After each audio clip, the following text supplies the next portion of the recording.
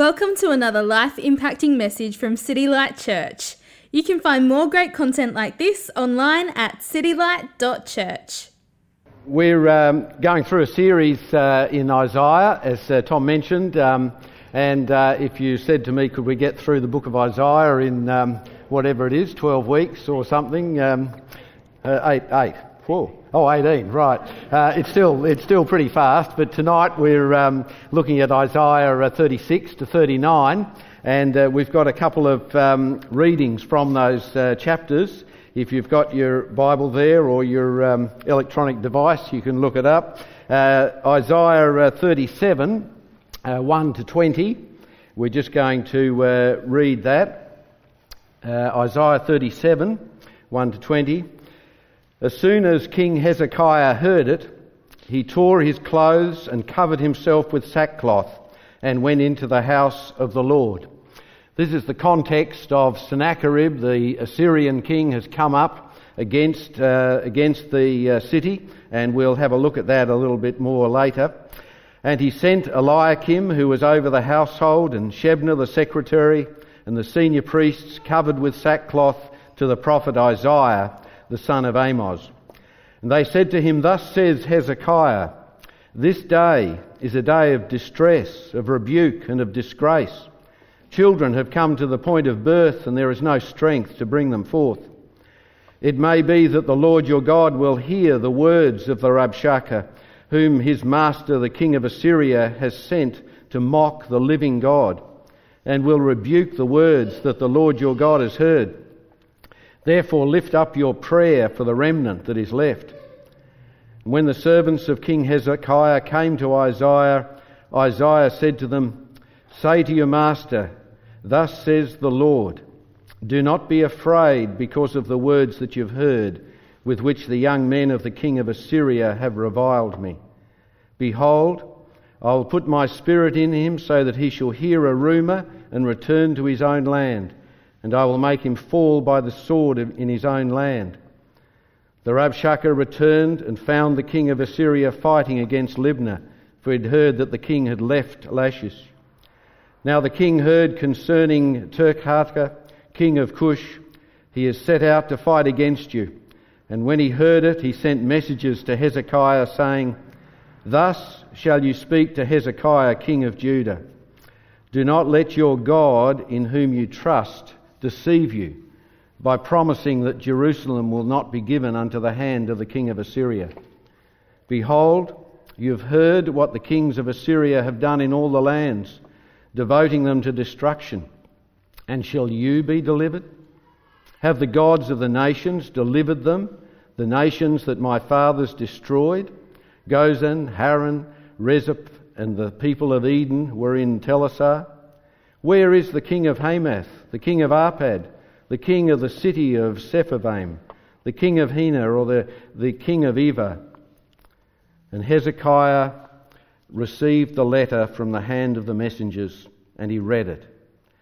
And Hezekiah went up to the house of the Lord and spread it before the Lord. And Hezekiah prayed to the Lord, "O Lord of hosts, God of Israel, enthroned above the cherubim, you are the God, you alone, of all the kingdoms of the earth. You've made heaven and earth. Incline your ear, O Lord, and hear, and open your eyes, O Lord, and see, and hear all the words of Sennacherib which he sent to mock the living God. Truly, O Lord, the kings of Assyria have laid waste all the nations and their lands, and have cast their gods into the fire, for they were no gods, but the work of men's hands, wood and stone. Therefore they were destroyed. So now, O Lord our God, save us from his hand, that all the kingdoms of the earth may know that you alone are the Lord." And then turning over to 39, God deals with Assyria in the meantime, and Hezekiah gets quite sick. As a matter of fact, God says you're going to die, but then gives him another 15 years of life. And then finally, in Isaiah 39, we'll just read that. "At that time, Merodach Baladan, the son of Baladan, king of Babylon, sent envoys with letters and a present to Hezekiah, for they'd heard that he'd been sick and had recovered. And Hezekiah welcomed them gladly, and he showed them his treasure house, the silver, the gold, the spices, the precious oil, his whole armoury, all that was found in his storehouses. There was nothing in his house or in all his realm that Hezekiah did not show them. And then Isaiah the prophet came to King Hezekiah and said to him, "What did these men say? And from where did they come to you?" And Hezekiah said, "They've come to me from a far country, from Babylon." And he said, "What have they seen in your house?" Hezekiah answered, "They've seen all that's in my house. There is nothing in my storehouses that I did not show them." And then Isaiah said to Hezekiah, "Hear the word of the Lord of hosts. Behold, the days are coming when all that is in your house and that which your fathers have stored up till this day shall be carried to Babylon. Nothing shall be left, says the Lord. And some of your own sons who will come from you, whom you will father, shall be taken away, and they shall be eunuchs in the palace of the king of Babylon." Then Hezekiah said to Isaiah, "The word of the Lord that you have spoken is good." For he thought, "There will be peace and security in my days." Let's just come to the Lord in prayer.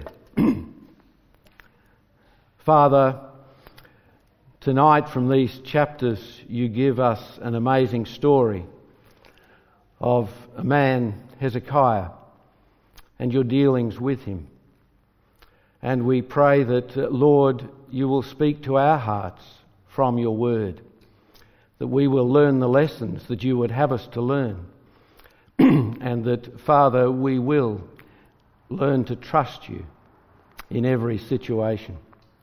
So, our Father, we commit this time in the word to you. In Jesus' name, amen. Sorry, I need a drink of water already.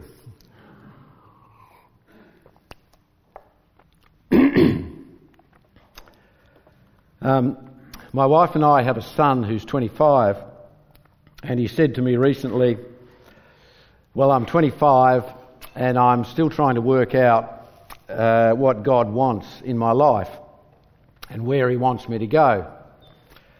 And as I thought about it, it suddenly dawned on me, well, here I am at 62, sort of semi-retired or redirected, and sort of my wife and I are almost empty nesters, and we're still working out, in a sense, what God wants us to do in this new season of our lives, where he's brought us. And we're starting to see more and more that God does not give you a detailed roadmap of every step of the way, of exactly who you're going to meet tomorrow and so on. But in the Bible, he gives you a compass so that you can know that you are heading in the right direction. A bit like Abraham.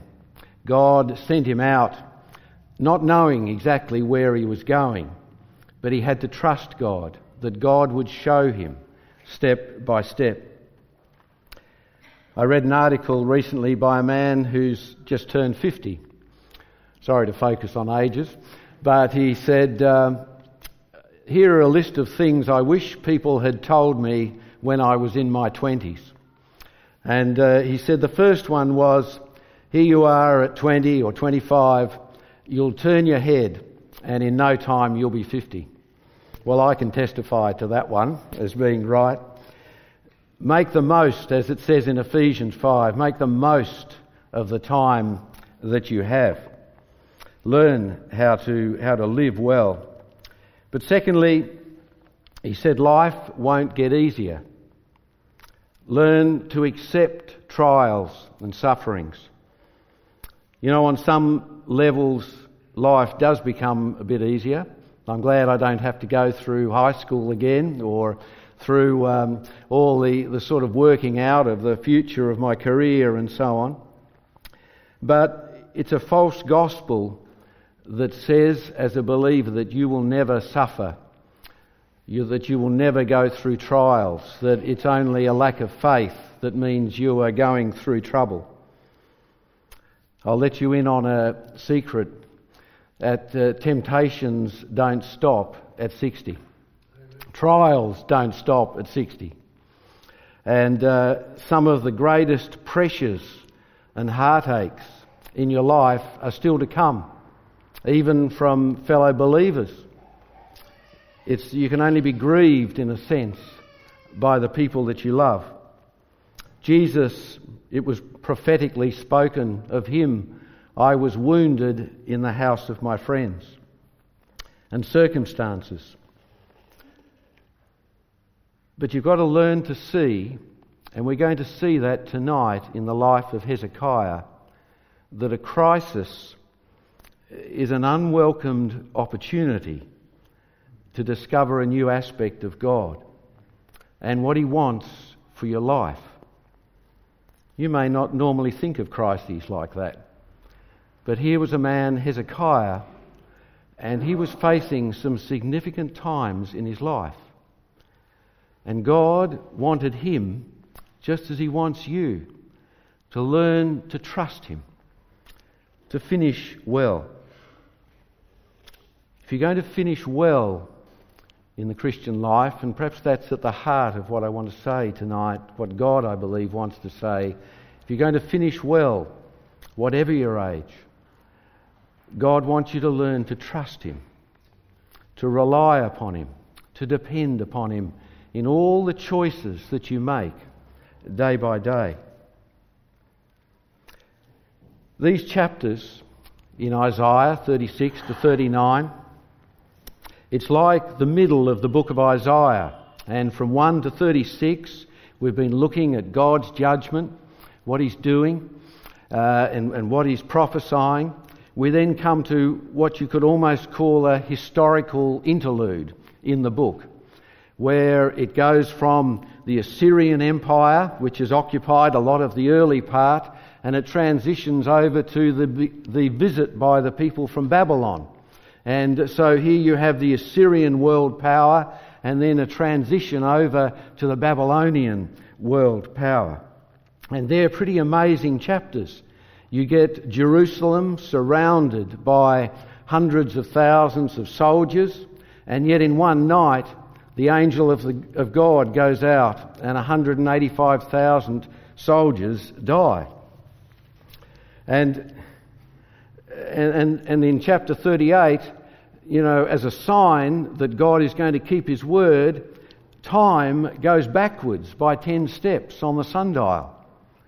And then Hezekiah comes down with a sickness that you're going to die, and God gives him another 15 years of life. And so we need to understand something of Hezekiah and what God said to him that we might learn.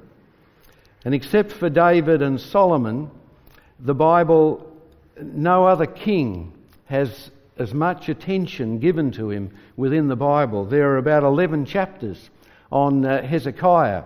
The chapters we looked at in Isaiah, but then also 2 Kings 18 to 20 and 2 Chronicles 29 to 32. And let me encourage you from the start to go back and read these chapters, Isaiah 36 to 39. It's step by step you start to understand all the kings and what God is doing. But underneath, I think the key word is trust. And if you look at Isaiah 36, the word trust comes out. Whether it's God speaking to Hezekiah, whether it's Sennacherib and his men coming along and saying, how could you ever trust in the living God? How could you trust in Egypt? And that's really the question for tonight. What are you trusting in? Who are you trusting in for your life? Because in 2 Kings 18:5, Hezekiah, it says of him, he trusted in the Lord, the God of Israel, so that there was none like him among the kings of Judah after him, nor among those who were before him. He trusted in the Lord, and God led him to restore temple worship, to reinstate the Passover, where they remembered the great things that God had done in bringing them out of Egypt. And in 2 Chronicles 31:21, every work that he undertook in the service of the house of God and in accordance with the law and the commandments, seeking his God, he did with all his heart and prospered. He had a deep heart trust in God. He began well. How would he finish? And so we want to look at three aspects of his life tonight. Trust. You only finish well when you learn to trust God day by day, when you trust in him. What do we mean by trust? Firstly, it's always got to be trust in God. People talk about, oh, well, I've got faith. I trust, I'm trusting. But the biblical view is that it's always trust in God, in his work, in what he's done, in who he is. It's faith in God and what he can do. Trust is to be confident, is to be sure that despite what it appears to be, God is God, and God will always keep his word. Jerry Bridges wrote a book on trusting God, and he says you've got to see and believe that God is completely sovereign, that God is infinite in his wisdom, and that God is perfect in his love. So to trust in God means you come to believe that his love always wills what is best for you. And in his perfect wisdom, he knows what is best for you. And in his great sovereignty, he's able to bring that to pass. And so you can trust him because of who he is and what he's able to do. Back in Psalm 78, they spoke against God. Can God spread a table in the wilderness? Can God provide food for us in the wilderness? And it made God very angry, it says, because they did not believe in God or did not trust in his saving power. And that's what we're talking about tonight. Hezekiah had come to that point where he was willing to trust God, trust in God and what he was able to do. And yet there was a sense, as all the armies came up against Jerusalem, that he did want to rely upon Egypt a bit. And even the enemy said, you rely upon Egypt. It'd be like leaning on a sharp stake, on a sharp reed. And even Isaiah had told Hezekiah that one, that money, he tried to buy off the Sennacherib, the king of Assyria. And it didn't work because Sennacherib only kept the money. And trusting is learning to live without scheming. That's a good way of thinking about trusting. If you ask yourself, am I trusting God? Well, what sort of schemes are you working out in your own heart to try and resolve this situation? Or are you coming to God to trust him, to allow him space to work out what he is going to do? And as we look at Hezekiah there's a beautiful passage in Isaiah 37 where Hezekiah received the letter from the king of Assyria saying, don't trust in your living God. It just seemed like an impossible situation. And he received the letter from the hand of the messengers and he read it. And Hezekiah came up to the house of the Lord and he spread it before the Lord. It's a beautiful picture of prayer. And I want to say to you tonight, when I in a sense, I don't know what you're going through and what you're going to go through. But there's a wonderful example here from Isaiah of bringing it before the Lord. And prayer is not denying that we're in trouble. Prayer is not denying that this is a serious situation that I'm facing. It's not denying that I don't know what to do. It's coming and it's spreading it out before the Lord and saying, Lord, here is the situation. I don't know what to do. I suppose I used to think about prayer as you had to be pretty well organised and have pretty well sorted out prayer so that you could come and almost tell God what to do. But prayer sometimes is just a cry from the heart. As Romans 8 said, the Spirit intercedes for us with groanings too deep for words, because sometimes we just don't even know what to pray. But God says, come and spread it out before me and learn to trust me in it. I can't read that passage without thinking about a friend of ours many years ago who was doing a PhD in solid state physics.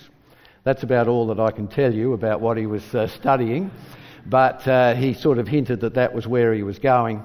And he came to a point where it just seemed like it was just a roadblock, and he was under pressure to get the thing done in time, and it just seemed impossible.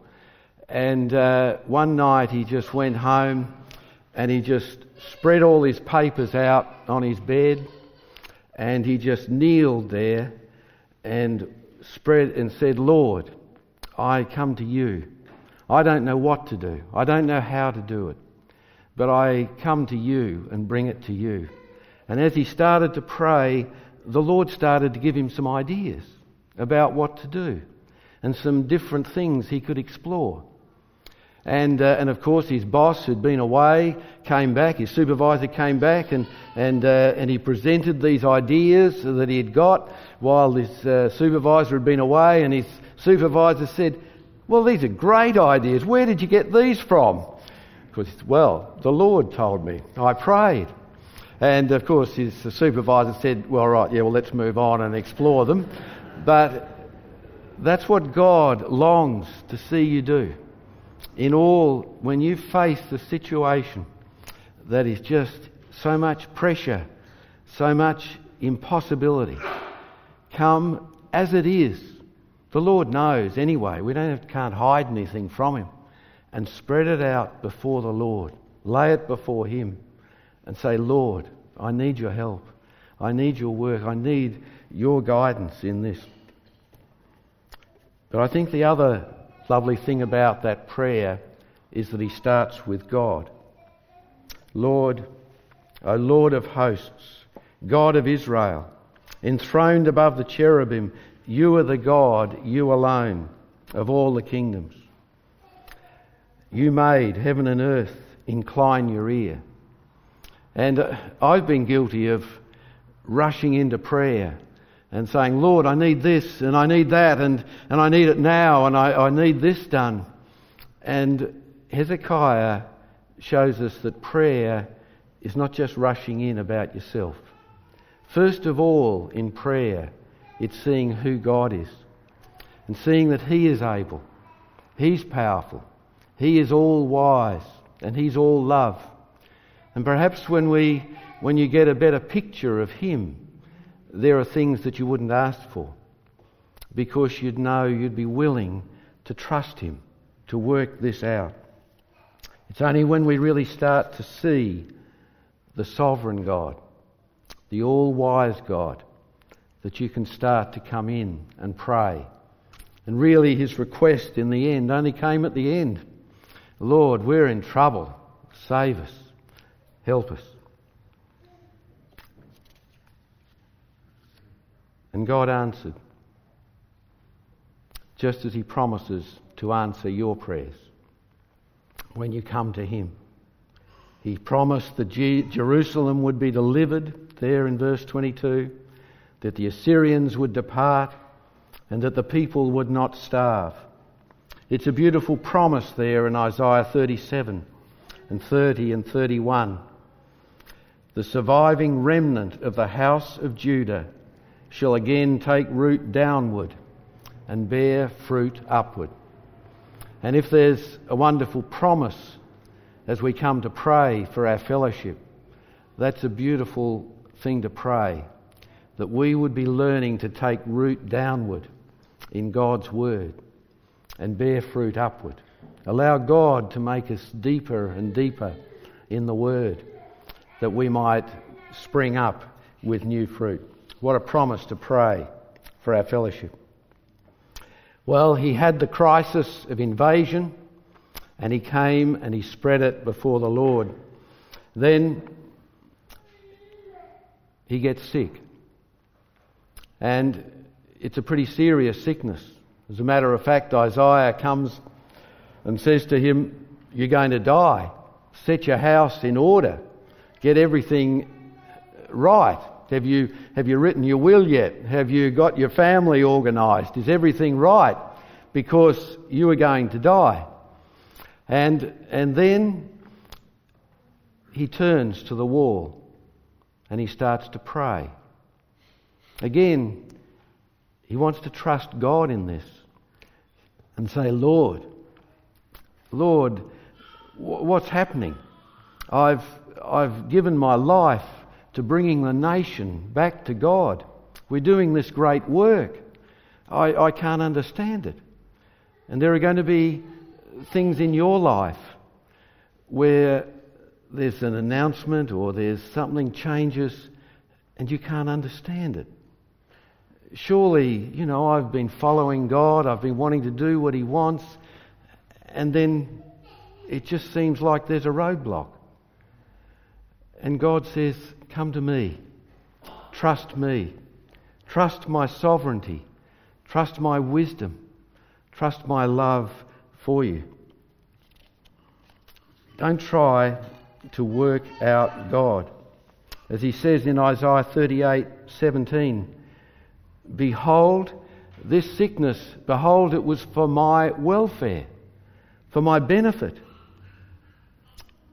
I love that you've delivered my life.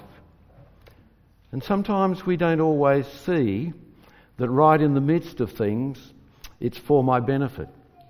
It's easy for an outsider to come along, and we've got to learn to be sympathetic to others, but we've got to see that we are not, the Christian life, you're not going to always choose the way God develops you. God has a far superior way of developing you, of opening up your life to what God wants to achieve. And he learned to trust God, and God gave him another 15 years. Some people would say, because his son was Manasseh, who was one of the most evil kings in the land, that perhaps he shouldn't have asked for another 15 years. But then his grandson was Josiah, who was a wonderful king. So I think rather than trying to work out whether it was a good thing or a bad thing, sometimes it's better to just say, well, God gave him another 15 years and he learned to trust God in the midst of that. God will speak to us and he will give us certain things. He will withhold certain things. Let's, in the midst of that, trust him for the future.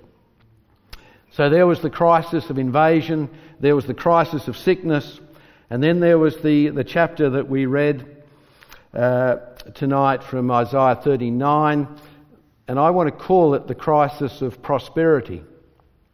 Now you may say, what's wrong with being prosperous? What's wrong with being rich?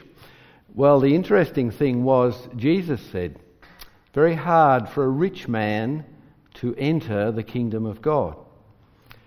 And there can be a real crisis in prosperity.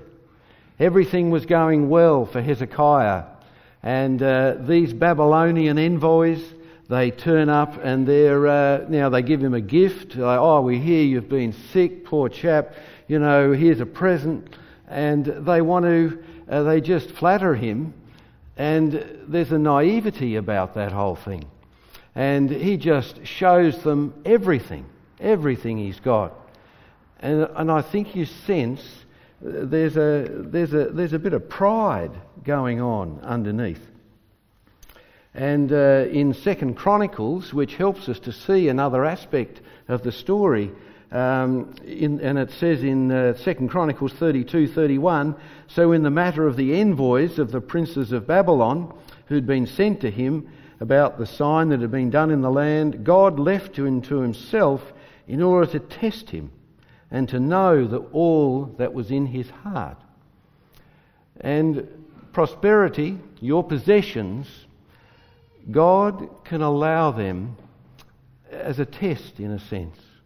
Are you going to hold on to all you have, or are you going to hold these things with an open hand and be available to allow God to use them as he chooses? In 1 Corinthians 4:7, Paul says, what do you have that God hasn't given you? What did you have that you did not receive from a loving Heavenly Father? And if you've received it, if it's been given to you, why boast as though my own hands did this, as though it was all about me? And that's when we look at Hezekiah. He learned in the crisis of the invasion, in the crisis of this incredible pressure, to trust God. He learned in his sickness to trust God. But he didn't finish well when it came to his possessions. And sometimes the devil will come along and he won't get you to say Jesus is not the Son of God, or Jesus did not rise from the dead. He won't come along with obvious things, but he'll come along with very subtle things. He's the master of deception, of subtlety. And he'll come along and say, don't get too excited about the Christian life. Don't get too caught up. Hang on to things. Surely your career is more important. Your reputation is more important. He'll come along with a lot of subtle things in your life to lose the sense of God laying hold upon you for a glorious purpose, an amazing purpose, and you'll settle for less. In the early days of Apple, Steve Jobs was wanting to recruit a fellow called John Scully, who was head of Pepsi. And he was head of Pepsi. He was this incredible marketeer and manager. And Steve Jobs went to visit him in New York, and he said, "You're exactly what Apple needs. We're about to launch all these projects." And John was all the time thinking about his enormous pension and salary and package at Pepsi, because he was right at the top. And Steve said to him, John says, Steve said to me with a challenge that would haunt me all my days. He said, John, do you want to give the rest of your life to selling sugared water? Or do you want to change the world? And when you look as he went to Apple, in a sense, he did change the world, the way we do things. But I think God wants to say that to you tonight. Do you want to give your life to the mundane things, to trying to maximise your superannuation at the end of your life, at trying to go right up the slippery corporate ladder? Or do you want to give your life to changing the world through Jesus Christ, to follow him? That's what Hezekiah fell with, that flattery, where there's a sense in which all that I've got, look at me. And God says, no, hold it with an open hand. Recognise that everything you have has come from God. And he gives you the opportunity not to serve yourself, but to serve him and to be involved in people. There are only three things that are eternal: God and his word and people. People will live forever, whether in heaven or hell. His Bible will stand as truth forever, and God is eternal.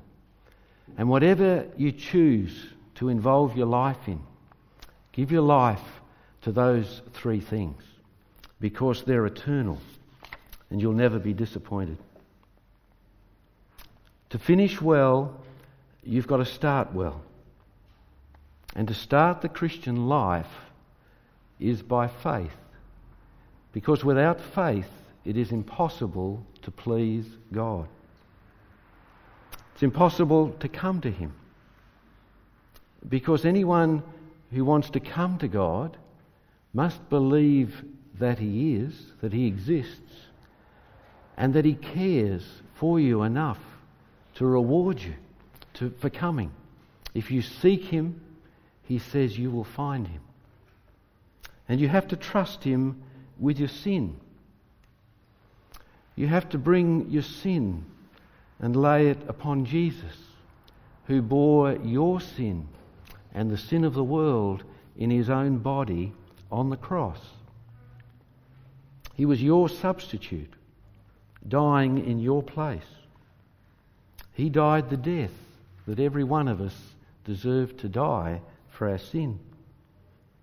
And you have to start to learn to trust Him with your life, to turn from your own life and your own things, to follow Him and to receive Him, to ask Him to forgive your sin and to give you the gift of eternal life. And Jesus says, "Whosoever comes to me, I will in no way reject or cast out." And so, God says from the life of Hezekiah, "Trust in me. Believe me that my love for you will be the best for you, that my wisdom will lead you in the right way, that my sovereignty will bring all God's purposes together." And learn to trust Him in the crisis of pressure, of sickness, of prosperity, whatever God gives you for the future. Amen. Thank you for listening to audio from City Light Church. We hope you found it helpful, and we'd love for you to share this message with others. For more great content, more information about City Light Church, or to donate to the work of City Light Church, visit us online at www.citylight.church.